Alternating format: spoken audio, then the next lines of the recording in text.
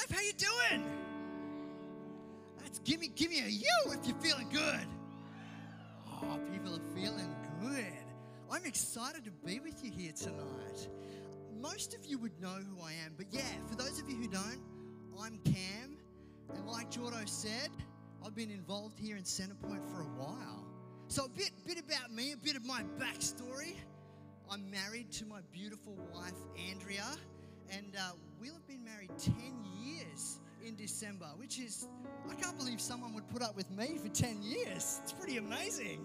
And we've got 3 little boys, Levi, Josiah, and Zeke.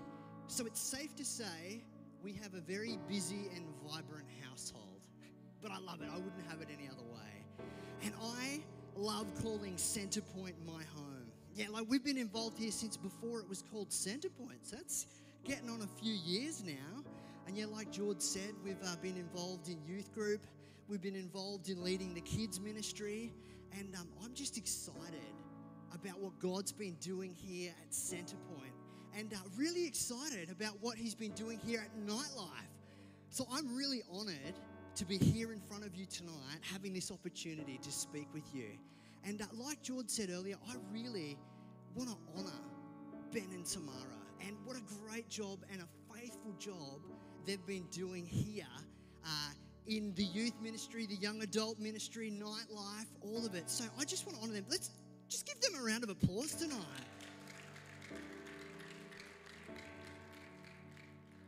Now, I like to get excited when I'm speaking, so I give you permission to get a bit rowdy tonight, okay? Like, if you want to be letting it loose, I'm cool with that. Let's get excited.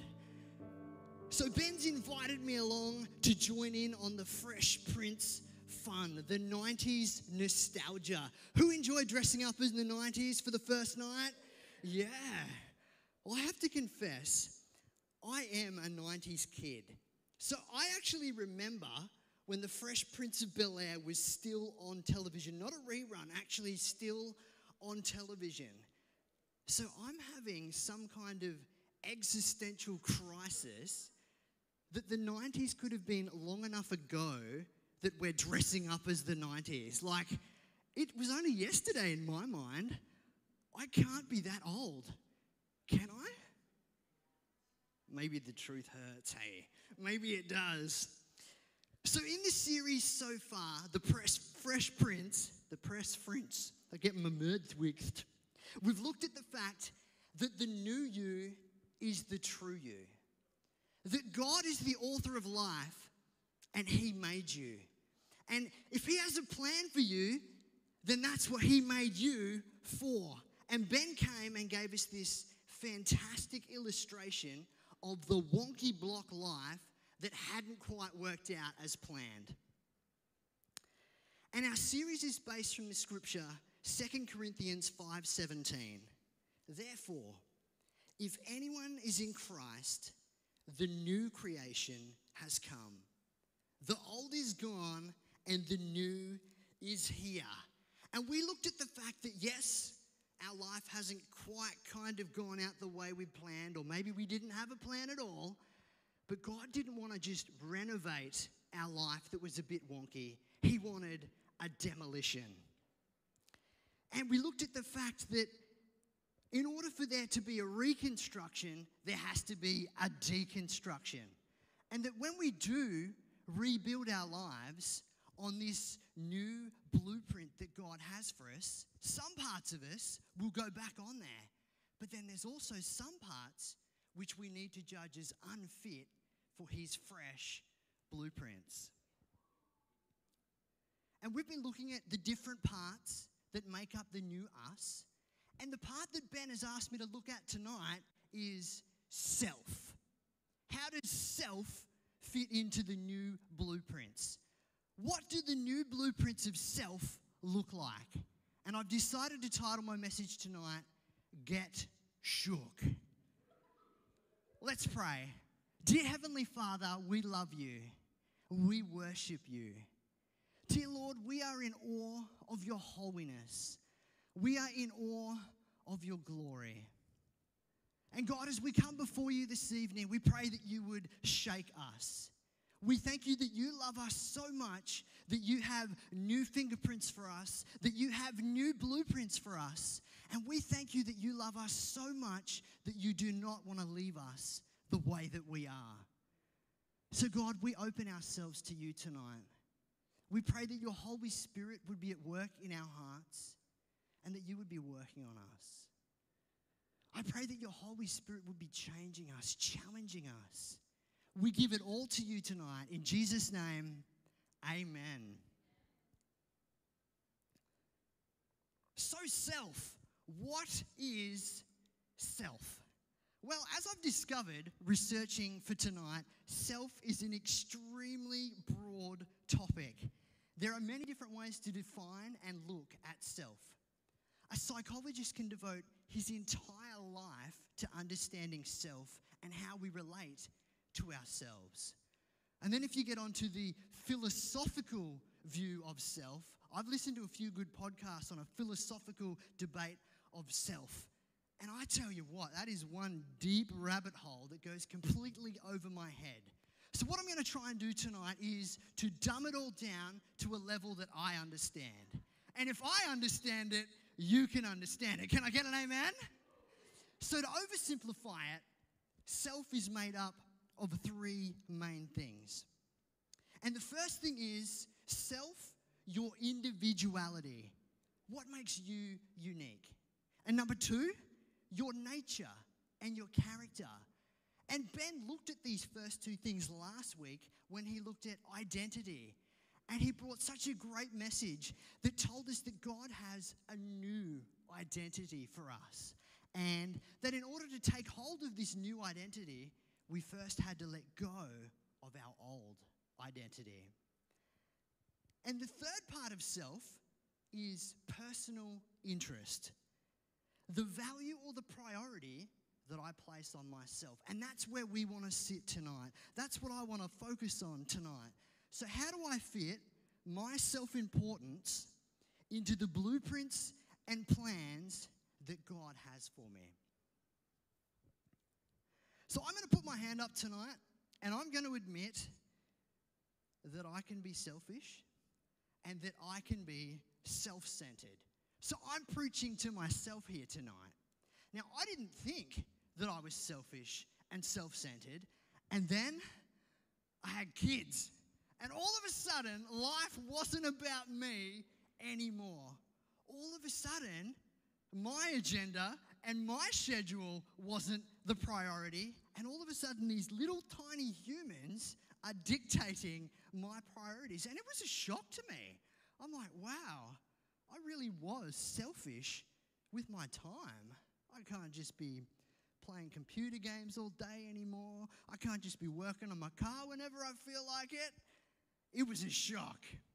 And if we're honest with ourselves, we could probably admit that we're all a bit selfish and self-centered, right? And you're like, yeah, wait, did he just call me selfish? Did he just call me self-centered? Well, let's look at it this way. One of the things that I enjoy, that I get a kick out of, is scaring people. And I learned very early in my married life that scaring my wife isn't worth it. No matter how many kicks I get out of it, don't scare your wife. It's not worth it. I've had to exercise self-control for these 10 years that I've been married to not scare my wife. But when I was younger, I didn't have so much self-control. So my poor older sister, she copped it. So any opportunity that I had to lie in wait behind a doorpost or in a hallway somewhere, wait for it to come, and boom! Ah! It was great. I got heaps of kicks out of it. And so this one time, when we were old enough to have our own cars and we were still living at home, our parents' cars got parked in the garage close to the house, right? But we had to park our cars around the back in the machinery shed. And there was a bit of a distance there. You had to cross across the backyard. And my sister's first car was an old TE Gemini. I loved that car. It had a bit of an exhaust on it, had a bit of a note. It was cool. I liked it. And what this exhaust meant was that you could hear it coming. So in the still of night, you could hear this Gemini coming around. So one evening, I'm there doing whatever I was doing, I don't know, playing computer games, and I heard the car. It was late at night, and I'm like, ooh, this is good. So I could hear it with enough time to sneak outside and cross the backyard, get hiding behind the shed, waiting for my poor sister to get home. Now, to set the picture and the scenario for you, I'm from a little town called Chinchilla, and we lived on the outskirts of Chinchilla on 5 acres, so there's no street lights. So it was dark. So on a moonless night, when you hold your hand out in front of you, you can barely see your hand at the end of your arm. I don't know where else your hand would be other than the end of your arm. But the point is, it's really dark. So like when you live in the city enough, you actually forget what dark really looks like. It's pitch black. This was one of those nights. And so probably not a really good environment for someone who's slightly afraid of the dark, like my sister. So I heard her come in. She's cruising down the driveway, pulls into the shed, and then I'm crouching like, this is so good. And I hear the car door slam, and she didn't even shut the roller door. I can hear her footsteps shuffling, waited for the right moment, and then she let out the most blood-curdling scream you've ever heard. All the lights in the house came on. Dad came out the front. What's going on? I'm lying on the ground just laughing and laughing. My poor sister, I probably took years off her life that night. I don't know. Now, if you laughed at that, you're selfish. Why? Because what are we doing? We're getting our entertainment at somebody else's expense. We're placing our priorities and our needs above somebody else's. Now, that's a pretty silly example, but you get the point, right? We all have a tendency to be a bit self-centered. And the reality is, we live in a very individualistic, self-centered society. You don't have to look any further than social media, where it's never been easier for us to broadcast ourselves, for us to give our opinion on any topic. Like, I didn't know how many pandemic experts I had in my friends list. Who knew? But social media convinces us that our opinion matters. And we constantly broadcast ourselves through well-curated posts and pictures that are designed to get other people to celebrate us. I know, because I do it. We rage on the roads at other drivers who dare to occupy the same road as us. Stupid traffic. You know, after all, it's my journey that matters, not theirs. Yeah, just me. Okay, yeah, no, fair enough. I get that. We are the selfie generation. It's no longer a photo of a beautiful landscape. It's a photo of us in a beautiful landscape. It's all about me and the fact that I was there. We walk glued to screen, completely oblivious of those in our path. We ride on trains and buses, ears in, ignoring our fellow commuters.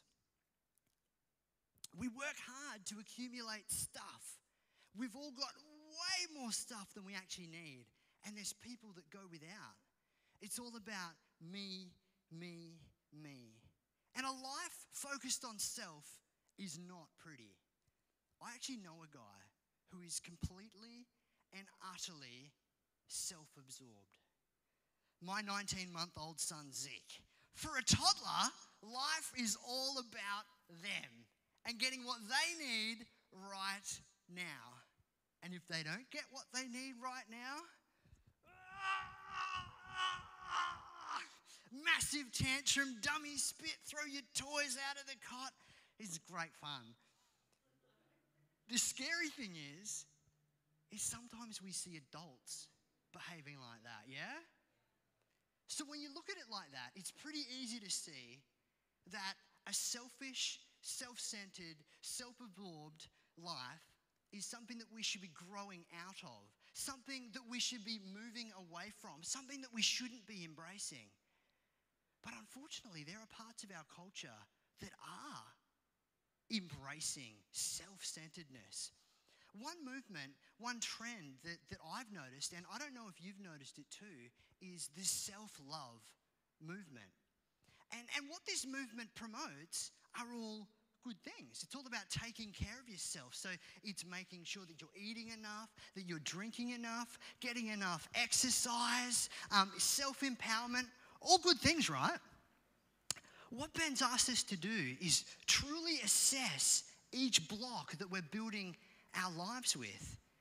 So I want to just take a slightly deeper look at that. And when you head to the Self-Love website, it reads, self-love is the act of putting your own happiness and well-being first. It's about loving yourself first before you can love others, which kind of makes sense, doesn't it? You know, get yourself sorted out and then love others. Well, I just want to ask you a question. What would happen if everyone in the world followed that advice? I can tell you what would happen. No one would love others. No one would do good. No one would do charity. Why? Because when would you know if you've loved yourself enough to start?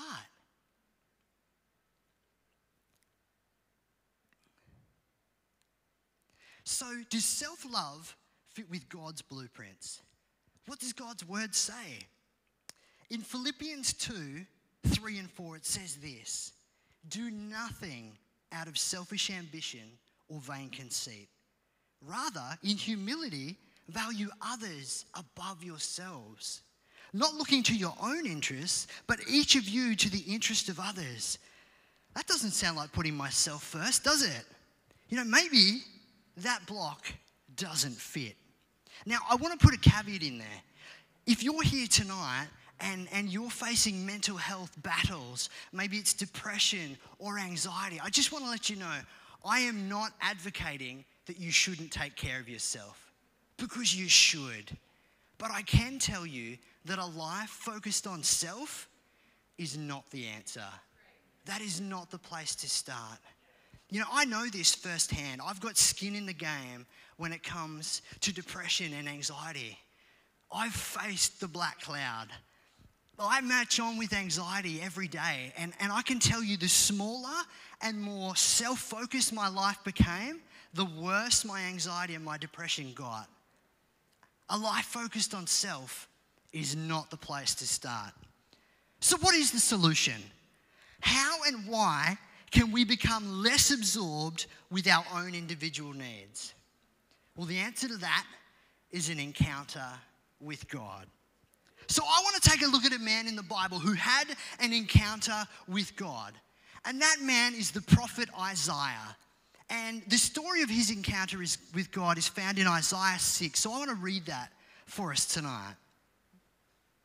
Now, I hope that I can do this story justice as I read it. I really want you to get the magnitude of what's happening here. So as I read it, as you read it, I want you to really take the time to imagine what's happening here. Place yourself in what's happening. All right. In the year King Uzziah died, I saw the Lord. This is Isaiah speaking. I saw the Lord high and lifted up, seated on a throne, and the train of his robe filled the temple. Just imagine that for a moment and what that would have looked like. Above him was seraphim. Each of them with 6 wings. With 2 wings they covered their faces, with 2 they covered their feet, and with 2 they were flying. And they were calling to one another, holy, holy, holy is the Lord Almighty. The whole earth is full of his glory.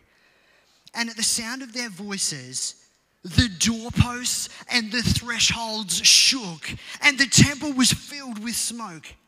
Woe is me, I cried. I am ruined, for I am a man of unclean lips, and I live among a people of unclean lips. And my eyes have seen the King, the Lord Almighty. Then one of the seraphim flew to me with a live coal in his hand, which he had taken with tongs from the altar. With it, he touched my mouth and said, see, this has touched your lips. Your guilt is taken away. your sin atoned for. Then I heard a voice of the Lord saying, whom shall I send? Who will go for us? And I said, here am I, send me. And he said, go tell this people, be ever hearing but never understanding, be ever seeing but never perceiving. Make the heart of this people calloused, make their ears dull and close their eyes. Otherwise they might see with their eyes, hear with their ears and understand with their hearts and turn and be healed. Then I said, for how long, Lord? And he answered, until the cities lie ruined and without inhabitant, until the houses are left deserted and the fields ruined and ravaged, until the Lord has sent everyone far away and the land is utterly forsaken. And though a tenth remains in the land, it will again be laid waste. But as the terebinth and oak leave stumps when they are cut down, so the holy seed will be a stump in the land. So Isaiah had an encounter with God, and a pretty amazing one at that. So what does it mean for us to have an encounter with God? What does it mean for us to encounter the reality of God? It's to get shook. It's to have first a God quake, and then second, a self quake, and then that will lead third to a world quake. So a God quake, a self quake, and then a world quake. So first the God quake. In the beginning of the passage, Isaiah sees the Lord high and lifted up. What a picture. And he sees the Lord high and lifted up. Where? In the temple, down here on earth. And what does he see? He sees the glory of God. And what happens when he sees that image? Everything gets rearranged. All of the furniture gets shook around. So Isaiah meets God and everything around him changes. When the reality of God comes down into your life, everything changes around you. For Isaiah, his view of himself, his view of history, everything changed. And that is what we want to talk about tonight. When God shows up, there's a God quake, because God's power is more glorious than anything. In Exodus 19, when God descended onto Mount Sinai, it says the whole mountain trembled violently. At the day of Pentecost in Acts 2, God's glory is described as a violent wind. God's glory is powerful. Now, tonight, I want us to see the difference between having God as a concept and having God as a reality. The difference between just believing in God and having an experience of God's glory. You see, when Isaiah walked into the temple and saw the Lord high and lifted up, he didn't say, oh, so there really is a God, because Isaiah already believed in God. But up until this moment, God was just a concept, and then God became a reality. So what's the difference between having God as a concept and having God as a reality? It's a matter of glory. See, God as a concept doesn't carry very much weight. When you bring God as a concept into your life, you shape it. You pick the color, you pick the shape, the size, you pick where it goes. You fit the God block into your existing life. It fits around your existing patterns. It doesn't move you. It doesn't shake you. If you believe in God and it hasn't changed you very much, it's just a concept. I have a friend who thinks he believes in God, but that's not going to change him because it's just a concept to him. God as a concept is lighter than you. But God as a reality, that carries weight. God as a reality is heavier than you. And when the real God comes into your life, when you actually get into the presence of the real God, things give way in your life to His glory. Instead of God fitting into your agenda, God becomes your agenda. He radically changes your priorities. Now, my agenda without God is to have a very safe, tidy little life. To watch my back, to not take risks, to be careful, and to always look out for number one. But God says bravery. God says self-sacrifice. God says sacrifice your individual needs because I'm more real than your individual needs. Up until this point, God was a concept in Isaiah's life. And then God showed up and rearranged everything. Has that happened to you? So how do you know if you've actually gone from having God as a concept to God as a reality? The answer is our second point, the self-shake. So here's how you can know you've had a self-shake. For Isaiah, he had an experience of radical beauty, an experience of radical humility, and an experience of radical purity. So first, radical beauty. He heard the seraphim calling out, holy, holy, holy. Not holy, not holy, holy, but holy, holy, holy. So what is holiness? Well, on one hand, holiness is superlativeness. And what does superlativeness mean? Don't worry, I didn't know either. But superlative means of the highest kind or quality, surpassing all else, supreme. So to say God is superlative, you could say God's wisdom is infinitely beyond and above anybody else's wisdom. To say God is superlative, you could say God's love is infinitely above and beyond anybody else's love. God is superlative. So on the one hand, it means superlative, and on the other hand, it means brilliance and beauty. And that's what you get with these seraphim. They were singing to each other, fascinated with His holiness. They love His holiness. They can't get enough of His holiness. They are worshiping Him in the beauty of His holiness for no other reason than His holiness. Radical beauty. Now, I want to show you what the opposite of that looks like. Now, imagine you come into a large sum of money, a large family inheritance, and you can't believe your luck. Because the moment you come into this large sum of money, all of a sudden, the guy or girl of your dreams has become really interested in you. Who knew?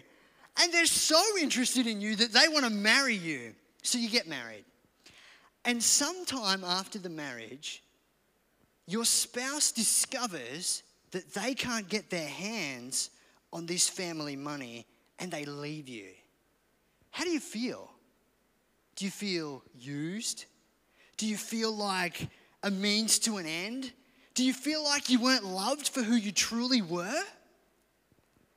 Do you know it's possible for us to relate to God like that? Do you worship Him for the beauty of His holiness? Or do you worship Him for His blessings bank account? Isaiah had an experience of radical beauty. Have you had an experience of God's radical beauty? Next, he had an experience of radical humility. Woe is me. Now, when a prophet says woe, woe is a curse. So Isaiah is cursing himself. He's saying, I don't deserve to live. I'm ruined. I'm undone. What is going on here? Why is Isaiah cursing himself? He's experienced the greatness of God. Let me show you what's going on. Now, even in the presence of human greatness, we find it distressing because it crushes our self-image. Now imagine, if you will, you're like me, and you come from a small country town. And then imagine, not like me, you're the best singer in that town. And so because you're the best singer, you decide, I'm going to try out for X Factor. So you take yourself off to the big city for your X Factor audition. And as you're there waiting for your audition, you hear the other people doing their auditions. And what you hear are voices. And you hear voices that are inaccessibly better than you are. And you're crushed. Why? Because of the denial of your mediocrity. You fall apart. Woe is me. And this is just in the presence of human greatness. You think you're pretty, you think you're fast, you think you're smart, and then you find out, I'm average. I'm not good. Now, what happened to Isaiah? The commentary in my Bible tells me that Isaiah was someone of human greatness. He was of the royal family and a prophet. He's called the Shakespeare of Hebrew literature and is described as having the golden tongue. So he was able to communicate well. And in an oral culture, that was power. Now notice in the passage it says, in the year Uzziah died. So that gives it historical context. Now, King Uzziah had been in seclusion for years. He'd had leprosy and everything was falling apart. The culture was falling apart. Society was falling apart. Things were in bad shape. Now, don't you think a guy like Isaiah, probably the most brilliant young mind of his generation, would think, man, I can't wait because I know what's wrong with this society. I know what's wrong with this culture and why it's falling apart. And when I get into power, man, I'm going to set things straight. Now, whenever there's things wrong in society, and there's always things wrong in society, it doesn't matter what the issue is, whether it's, I don't know, climate change, Black Lives Matter, pandemic response, whatever the issue is, it's easy for us to think it's the other guy that's the problem. It's the person over there that's the problem. It's the people on the other side that's the issue. But Isaiah gets into the presence of God and realizes he's the problem. All of my people are unclean and I'm just one of them. Even my lips, remember, he's the Hebrew Shakespeare. Even the best part of me is wrong. Now, multiple times in the Bible where human beings move from God as a concept to God as a reality, they actually start to hate themselves. Job says at the end of the book, my ears had heard of you, but now my eyes have seen you. Therefore I despise myself and I repent in dust and ashes. Isaiah says, woe is me, I'm undone. He curses himself. And Peter says, depart from me, Lord. I'm a sinful man. I can't even stand to be in your presence. I'm so wrong. If even in the presence of human greatness, our self-image comes crashing down, how much more will our self-image come crashing down in the presence and reality of Almighty God? So if even in human greatness we're crushed, how much more when we get into the reality of the holy, perfect, glorious Lord will our self-esteem and self-importance be crushed? But God doesn't leave us there. You see, Isaiah was crashed for a few seconds into the lowest self-esteem you would ever want. Then the next thing, as soon as he confesses his sin, the moment he talks about the reality of his sin, God explodes into his life. Because 1 second after Isaiah realized that he didn't deserve to live, that he is more wicked and more flawed than he'd ever dared believed, He is now more valued, he is more affirmed, and more wanted than he had ever dared hope. Can I get an amen? Because God's here saying, I've got a little business going. I'm saving the world, and I need a new partner, and I want you. And then he says, by the way, the job I've got for you to do is actually going to be horrible. Because all your life, you're going to be unsuccessful. You're going to preach and preach and preach, and nobody's going to want to listen to you. You're going to be totally frustrated, and you're going to be completely ineffective. And what does Isaiah say? Here am I, send me. What happened to Isaiah? What is going on there? His self-image had been deconstructed and reconstructed on the spot. He got shook. At the same moment, he realized he was more wicked than he ever dared believed, and he's more loved and affirmed than he ever dared hope through the grace of God. He's bold and humble at the same time. Now, how is that possible? Radical purity. Did you know that centuries later, the same thing that happened in Isaiah happened again? There was an earthquake because God came down. And the temple was shaken. The temple was shaken so much that the veil was torn in two from top to bottom. Matthew 27, verse 45 says this: from noon until 3 p.m, darkness came over all the land.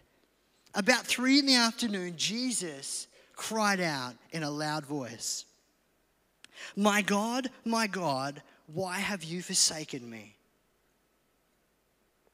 And when Jesus cried out again in a loud voice, he gave up his spirit. At that moment, the curtain of the temple was torn from top to bottom.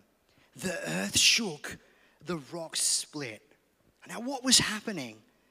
Before Jesus died on the cross in the garden, he said, my soul is sorrowful unto death. What is he saying? He's saying, woe is me. I am undone. I'm ruined. I feel like I'm coming apart. Jesus was shaken by the judgment of God. Jesus Christ is the judge of the world. But the first time he came, he didn't come to bring judgment. He came to bear judgment. Amen? He was shaken to the depths so that we could be unshakable, so that we could get the new self-image that comes from the self-quake of having the glory of God come down into your life. Isaiah had a self-quake of radical beauty, radical humility, and radical purity. Can I get the keys up? So after the God quake and after the self-quake comes the world quake. After God comes into your life and creates a self-quake, after you get shook, you're sent out. You're sent out to be a part of a movement of God that will eventually shake the whole earth. Because God is going to create a new heavens and a new earth. And to become a cooperative agent in this mission, there's 3 things that come as a result of having a self-quake that make us useful. That is availability, dependency, and availability, dependability, and expectancy. Instead of using God and fitting him into your life, you let him use you. So firstly, availability. Here am I. God is more real than my needs. I want to give you an illustration. Now, if the distance between the earth and the sun, 149.5 million kilometers was reduced down to the thickness of a sheet of paper. Just imagine that distance, if you will. There's a few planets in there. Was reduced down to the thickness of a sheet of paper. Then the distance between the earth and the nearest star would be a stack of paper 20 meters high. And the diameter of the galaxy would be a stack of paper 500 kilometers high. That's how big the galaxy is. And yet, the galaxy is but a speck in the whole universe. And my Bible says that Jesus Christ holds the universe together with the word of his power, or his pinky, as it were. Now let me ask you this. Is this the kind of person you ask into your life to be your assistant? I want you just to think about the implications of that for your life. Now, I want God to be available to me.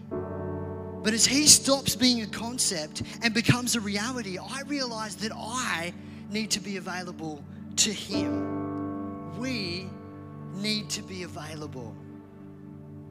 Availability. Now, dependability. God says to Isaiah, I have a job for you. And Isaiah responds, here am I, send me. Now, did you notice? God hadn't given him the job description yet. That didn't matter to Isaiah because he was dependable. He was willing. But God did give him the job description, and it was not a good one. But at the end of giving it, did Isaiah take the job? Yes, because Isaiah was dependable. His needs were not as important as God. So he doesn't work his ministry around his needs and whether he gets fulfillment. Why don't we all do that?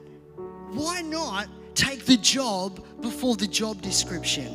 Why not get taken out of yourself and what's fulfilling to you, because the glory of God is in your life? And then finally, if I can get the rest of the band up, expectancy. There's a seed in the stump.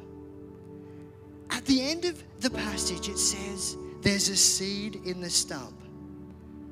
What God says to Isaiah is, Isaiah, for the very rest of your whole life, it's going to be just terrible.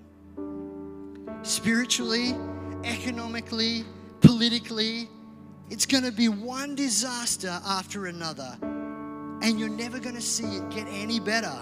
Your nation is going to be like a grove of trees cut down. And you're like, well, this all sounds pretty bleak, doesn't it? Do I really want that for my life? Well, don't worry, because there's a seed in this stump. God says, I'm going to bring about a new heavens and a new earth. And you are going to be a part of my new heaven and my new earth. You see, if God is your reality, then you always live, no matter how it looks around you, in the hope and the knowledge that eventually everything that's sad is going to become untrue. Everything terrible, no matter how terrible it is in your life, everything terrible is going to become untrue. Because Jesus Christ wins in the end. God is going to create a new heaven and a new earth. So with that availability, with that dependability, with that expectancy, say to God, here am I. Here's myself. I don't want to use you. Please use me. Please shake me. If everyone could stand with me this evening. Now, I don't know where you're at tonight. I don't know how you're feeling. I don't know where you're at. I don't know what God's been saying to you. But maybe you're here tonight and you're like, yeah, I need to get shook. Maybe you're here tonight and you're like, I have actually just had God as a concept, and I really need the reality and the power of God to come into my life. Or maybe you're here tonight and you've realized that maybe I haven't been worshiping God for his holiness, for who he really is, but maybe instead what I can get from him. Or maybe you've fallen into the trap of just inviting Jesus in to be your assistant. Or maybe you've been wanting God to be available to you rather than you being available to God. Wherever you're at tonight, I want to use this time. I want you to use this opportunity to open yourself to God and say, God, shake me. Lord, I put aside myself. I put aside my priorities because I realize that you are more real than my priorities. Or maybe you're here tonight and you're new to church, you've been checking it out, and maybe you've never made that decision. Maybe you've never made that decision to follow God. I want to give you that opportunity tonight. I'm not going to do anything crazy like ask you to come out the front. I just want to give you the opportunity to raise your hand and say, yeah, all of this stuff that you've been saying is really making sense to me. I've been trying to live my life and I've realized that this life that I have that's focused on self, it's not really working. Maybe this is your opportunity to say, yeah, God, I want to sit in the back seat and I want to put you in the front seat, in the driver's seat of my life. If that's you tonight, while every eye is closed and every head is bowed, I just want you to raise your hand. Say, yeah, Cam, I want to follow Jesus. I want to put God in the driver's seat of my life. If that's you, raise your hand now. Yeah, I see that hand. Awesome. Awesome. Yeah, I see that hand. Awesome. All right, you can put your hands down. Everybody here tonight, I want you to pray a prayer with me. And if you put your hand up just now, I want you to pray this prayer and I want you to mean it. Let's pray after me. Dear Heavenly Father, I love you. Dear Heavenly Father, I confess that I'm wrong. Dear Heavenly Father, I admit that I need you. Please forgive me. Please come into my life. Dear Lord, I commit myself to following you. Dear Lord, I commit myself to being a part of your world-changing plan. I pray these things in Jesus' name. Amen. Let's give God a round of applause tonight.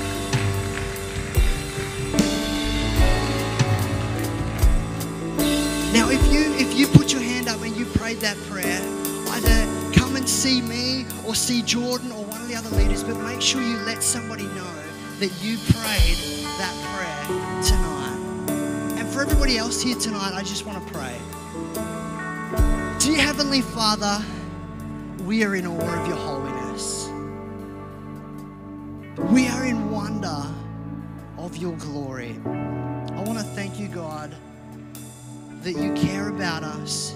I want to thank you that you have fresh fingerprints for us. I want to thank you that you have fresh blueprints for our lives. And dear God, we pray tonight that you would shake us, that you would shake us with your reality and with your glory. And that as you shake us, you would mold us and make us ready for the earth shake that you want, Lord. We give it all to you. We give you the glory. In your name, amen.